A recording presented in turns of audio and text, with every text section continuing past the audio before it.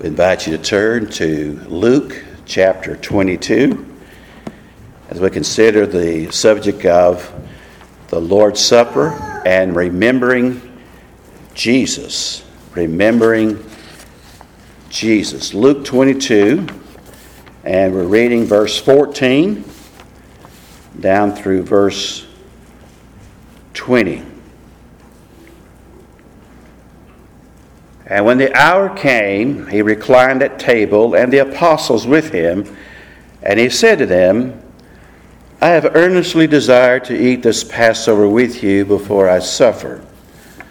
For I tell you, I will not eat it until it's fulfilled in the kingdom of God. And he took a cup, and when he had given thanks, he said, Take this and divide it among yourselves. For I tell you, that from now on I will not drink of the fruit of the vine until the kingdom of God comes. And he took bread, and when he had given thanks, he broke it and gave it to them, saying, This is my body, which is given for you. Do this in remembrance of me. And likewise, the cup after they had eaten, saying, This cup that is poured out for you is the new it's the new covenant in my blood. Let's pray. Oh God, we thank you for your word that is so true. Oh God, we pray in these moments that you'll help us that we might learn more of you, instruct us and encourage us. And I pray, Lord, draw us closer to you. May we be drawn closer to the cross and never forget, Lord, what you did on our behalf. And we pray your will be done in every life, we ask in Jesus' name. Amen. The Lord's Supper is something that we do because the Lord commanded us to do that. We have two ordinances. One is baptism. And I'm praying today, this year, that we'll see some people come to know Christ and be baptized. And we're praying for folks to come to know Jesus as Lord and Savior and be baptized. That baptistry, I tell you, it's been there, it's been dry.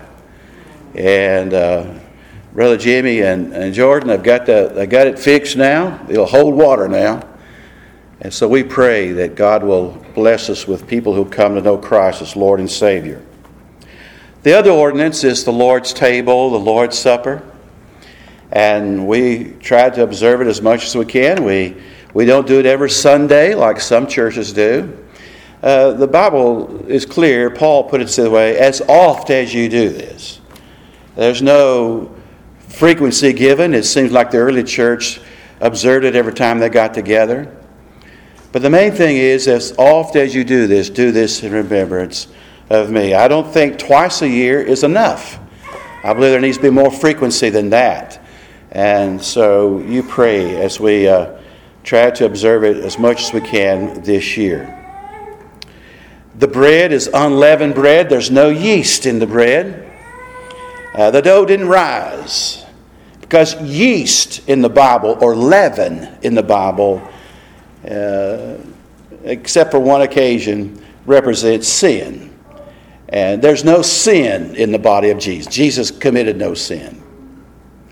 The cup is Welch's grape juice.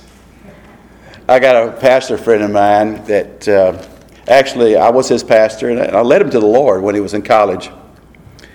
And he told me that before he took on this church, they had another pastor there. And here's how they did their Lord's Supper. They had two bottles. One was grape juice and one was literal wine. Going down to the wine store, the winery, because this pastor believed you ought to use the real deal. The wine that Jesus drank was the common drink, and it was a mixture of 3 parts water to 1 part of the juice that would ferment pretty quickly, and that they had no refrigeration. They had no way, though there is some literature that says they knew how to keep it from turning to alcohol. But we're using grape juice this morning. So if you're wondering about that, there you are. Very simple process here. The bread and the cup. We don't do it like some high church where where a priest will take the cup and raise it and show it to everybody. And we don't want you to kneel down and bow down to this. We don't worship these elements here, There was a time we did this, and I don't say it's nothing really wrong. We used to cover the table with a white cloth. And some of the guys that would help us, they would come forward and they would solemnly take the cloth and fold it, almost like you fold a flag. Away with that. We don't need that. In fact, if you notice, we don't even have the cloth under what did we forget to wash it or something? No. We don't need that. We don't even need this fancy table up here. Just a plain old table would do. I think Jesus purposely made it. Don't let it be about a big fanfare and a big whip-to-do. Very simple, common thing. We eat bread. We drink juice. I think sweet tea is my favorite, but I need to back out on that. But that's what they drunk. The cup. They called it wine, but it was not the wine that you get down at the winery. So this morning I want us to look at it in three particular things as we look in the passage here. The people. Who is it for? The people. It starts with the letter P. Okay. Number 2, the purpose. Remember Jesus. And number 3, the picture. We're going to look at the picture. The visible picture that it gives. First of all, the people. It says he gave it to them. You saw here in the passage. Or he he took the cup and he given thanks. And he took the bread. And it says there in verse 19, he took the bread, he broke it. He gave it to them, the disciples. He gave it to them. It's a memorial time. We remember Jesus. Now, we've had some memorial services here at our church.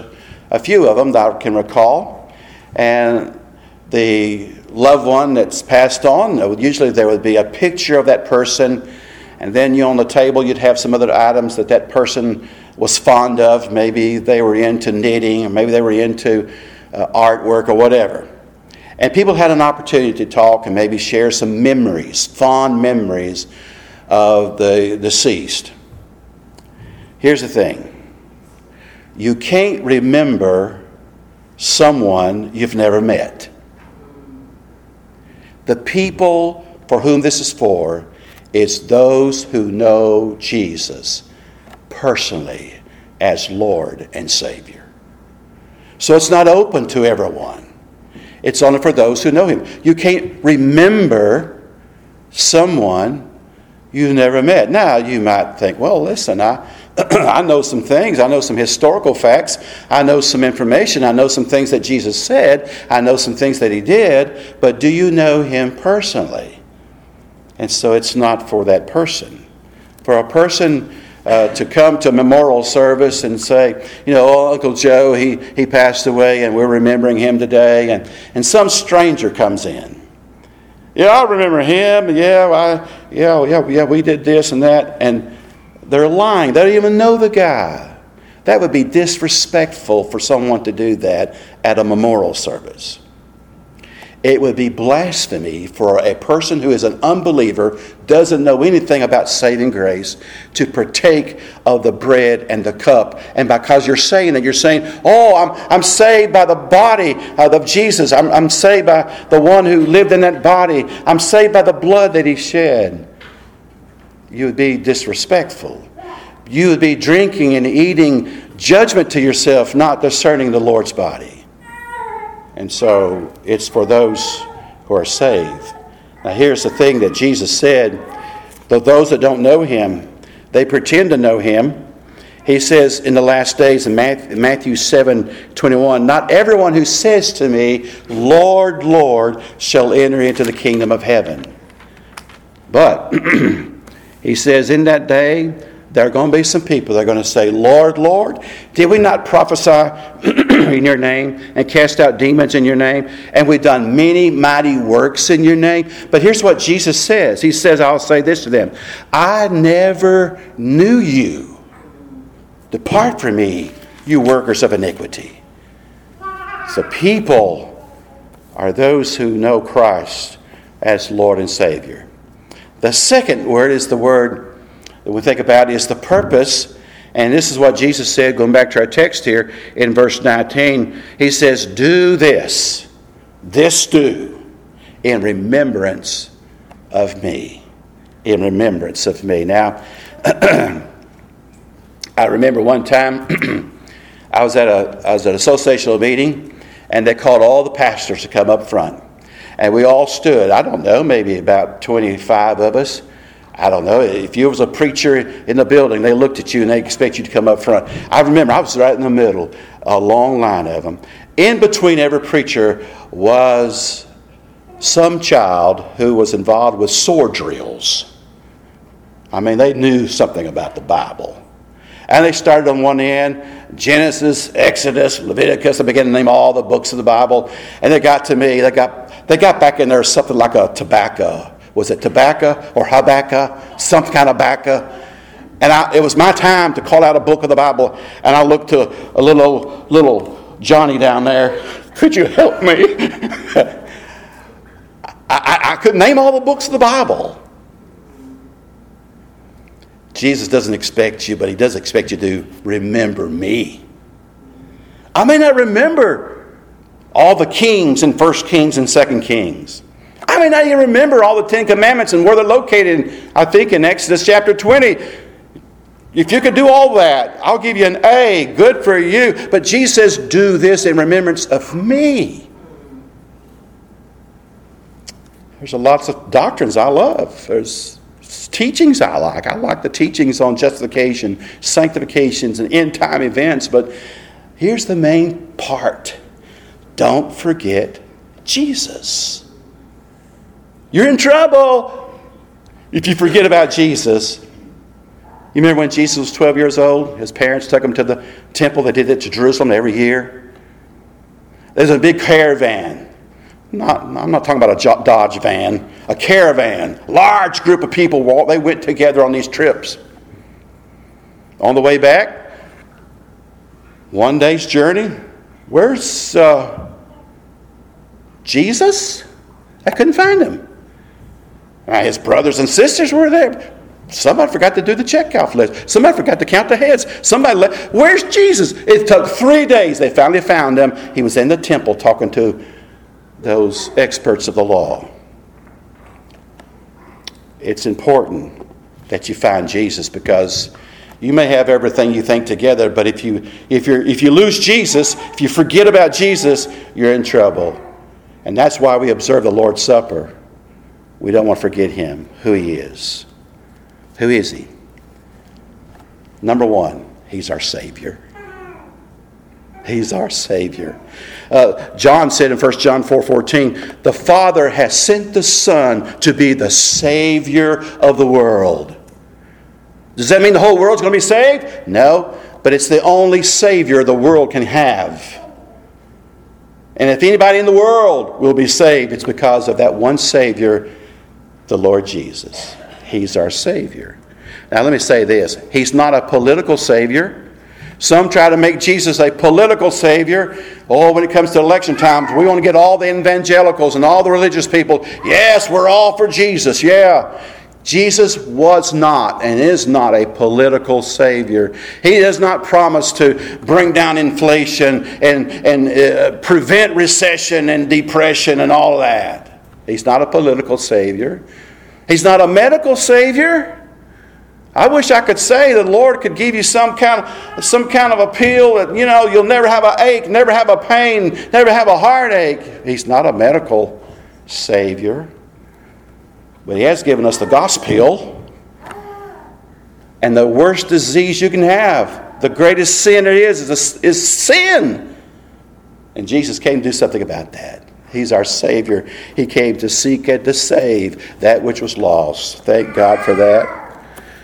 Acts 4:12 says there's salvation in no one else, for there's no other name under heaven given among men whereby we must be saved. And that's the Lord Jesus. He's our Savior. Also, he's our best friend. He's the best friend you'll ever have. the Bible says in Matthew 11:19, he's a friend of sinners. Sinners and publicans. I didn't say Republicans, I said publicans. That's tax collectors. I'm glad he's a friend of sinners because that's who I am. And he's a friend that sticketh closer than a brother. I mean, you experience days that are dark, days of despair, days of loneliness, days that you feel so discouraged. You need a friend. You can call upon him. He's a friend that sticks closer than a brother. And he lays down his life for his friends. And that's what he did on the cross. Also, he's our strength. He's our strength. I need strength.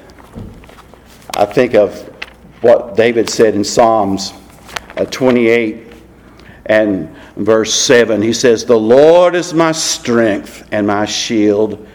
In him my heart trusts, and I am helped. My heart exults, and with my song I give thanks to him.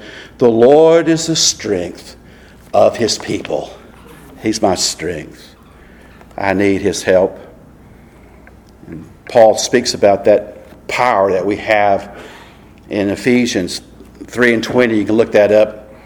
That the power that he gives us through the Lord Jesus. Something else.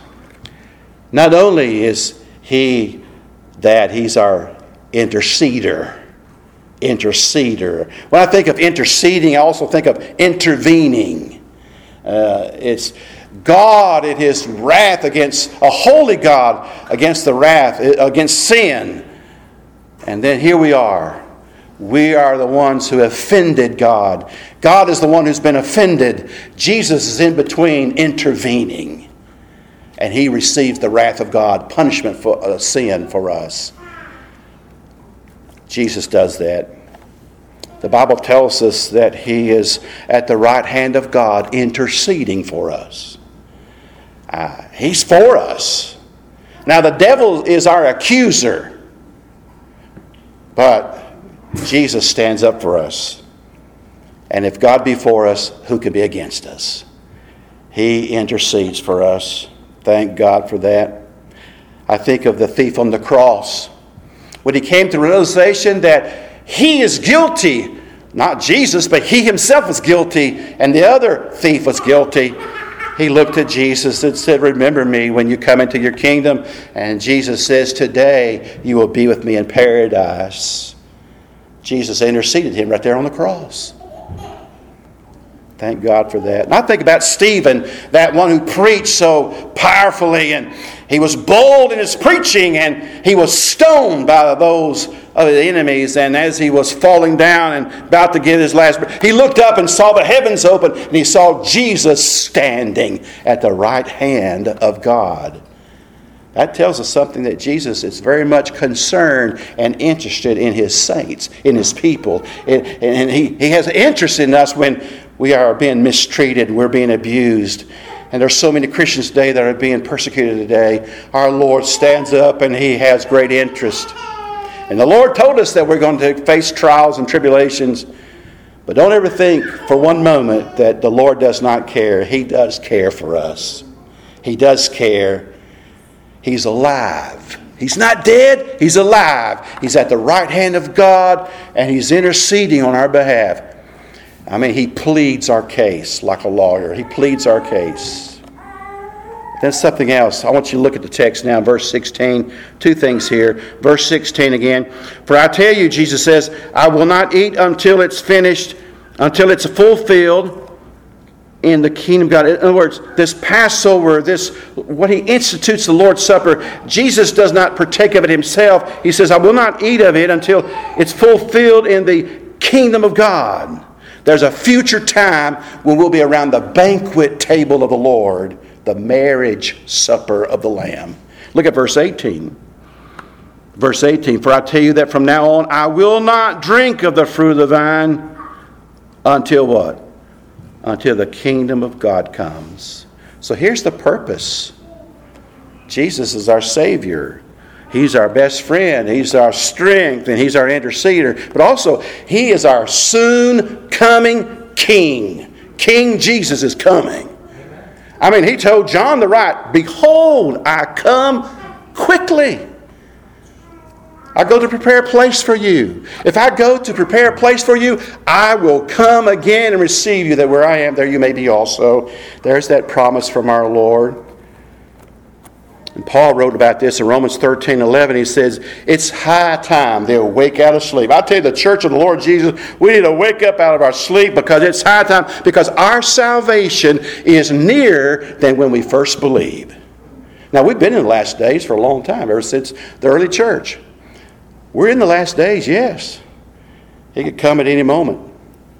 We need to be prepared for that. So we talked about the people, we talked about the purpose. Let's talk about the picture. The bread and the cup. The bread and the cup. What is it a picture of? Well, three things I want to share with you about that. First, I want to read what Paul says in 1 Corinthians 11 and verse 26. He says this, for as oft as you eat this bread and drink the cup, you proclaim, you preach. You're preaching a sermon. You proclaim the Lord's death until He comes. I mean, until Jesus comes, we're proclaiming the Lord's death. So what is the picture of? It's a picture of the Lord's death. The Lord's death. So we have here on the table here this morning, we have the bread in one container. We have the juice in another container. We don't mix the two.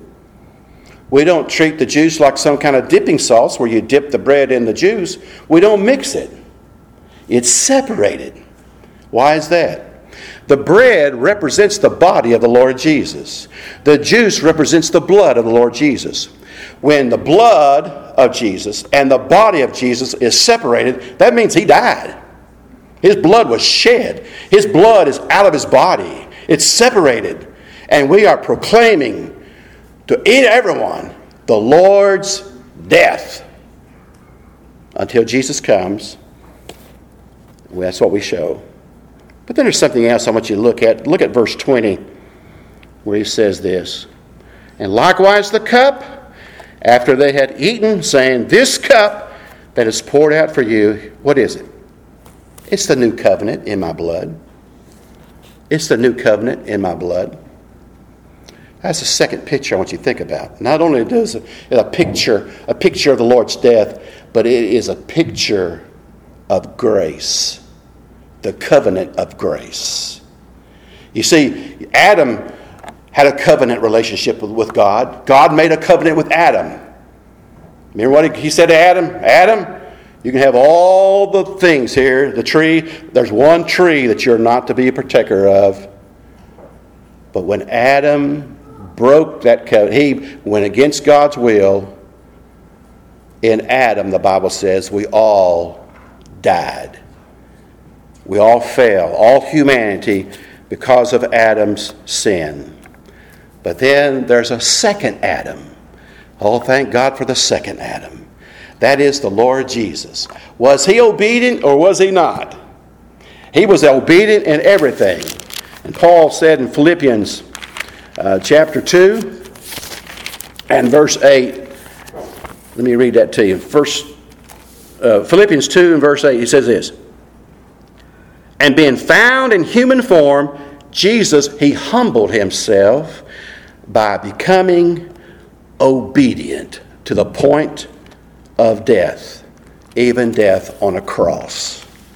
Jesus, the second Adam, He kept the covenant.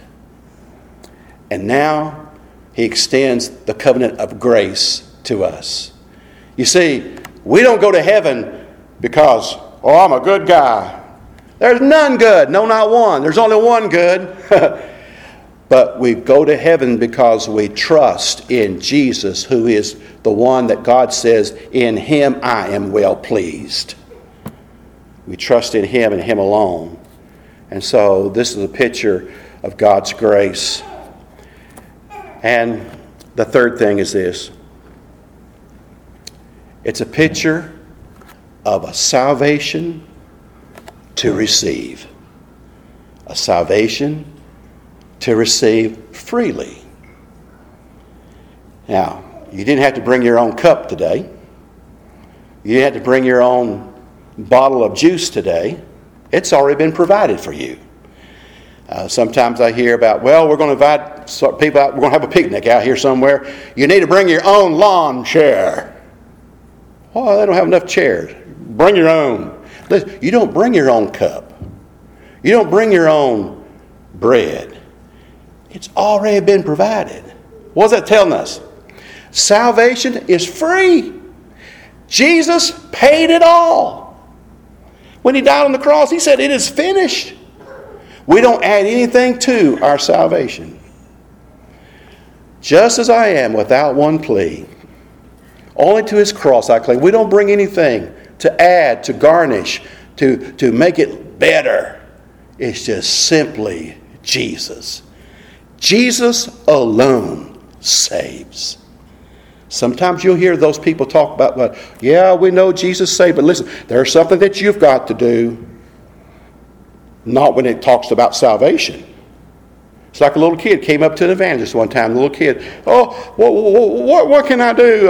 I want to be saved. He said, you can't do anything. It's already been done. You just receive the Lord Jesus. Receive what's already been done. So you may feel this morning, my heart feels so cold. That's okay. Just come to Jesus freely and ask him to fill your heart with his warm Spirit. You say, well, I just feel so inadequate.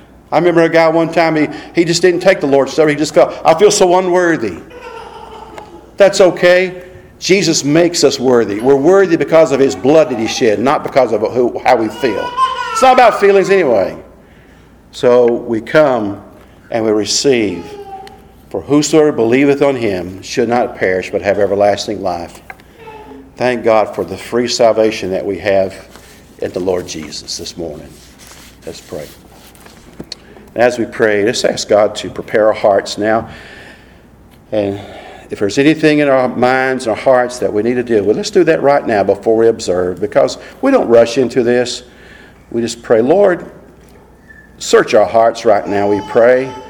If there's anything there that's offensive to you, we ask your forgiveness.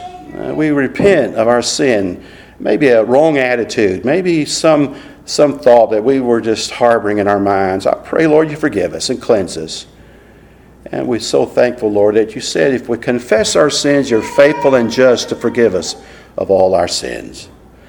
And Lord, I pray as we observe the Lord's table this morning, I pray it be a blessed time as we remember our great Redeemer, our Lord and our Savior. We pray in Jesus' name. Amen. Hello, this is Pastor Chris Gowan. Thank you for listening, and we hope the message was helpful. If you want to reach out to us through sermon audio, you can email, call, or even write us using our contact information that's given on this website. We'd be delighted to help you in your walk with Christ. May our blessed Lord enrich you and yours with his amazing grace and abounding love. Goodbye.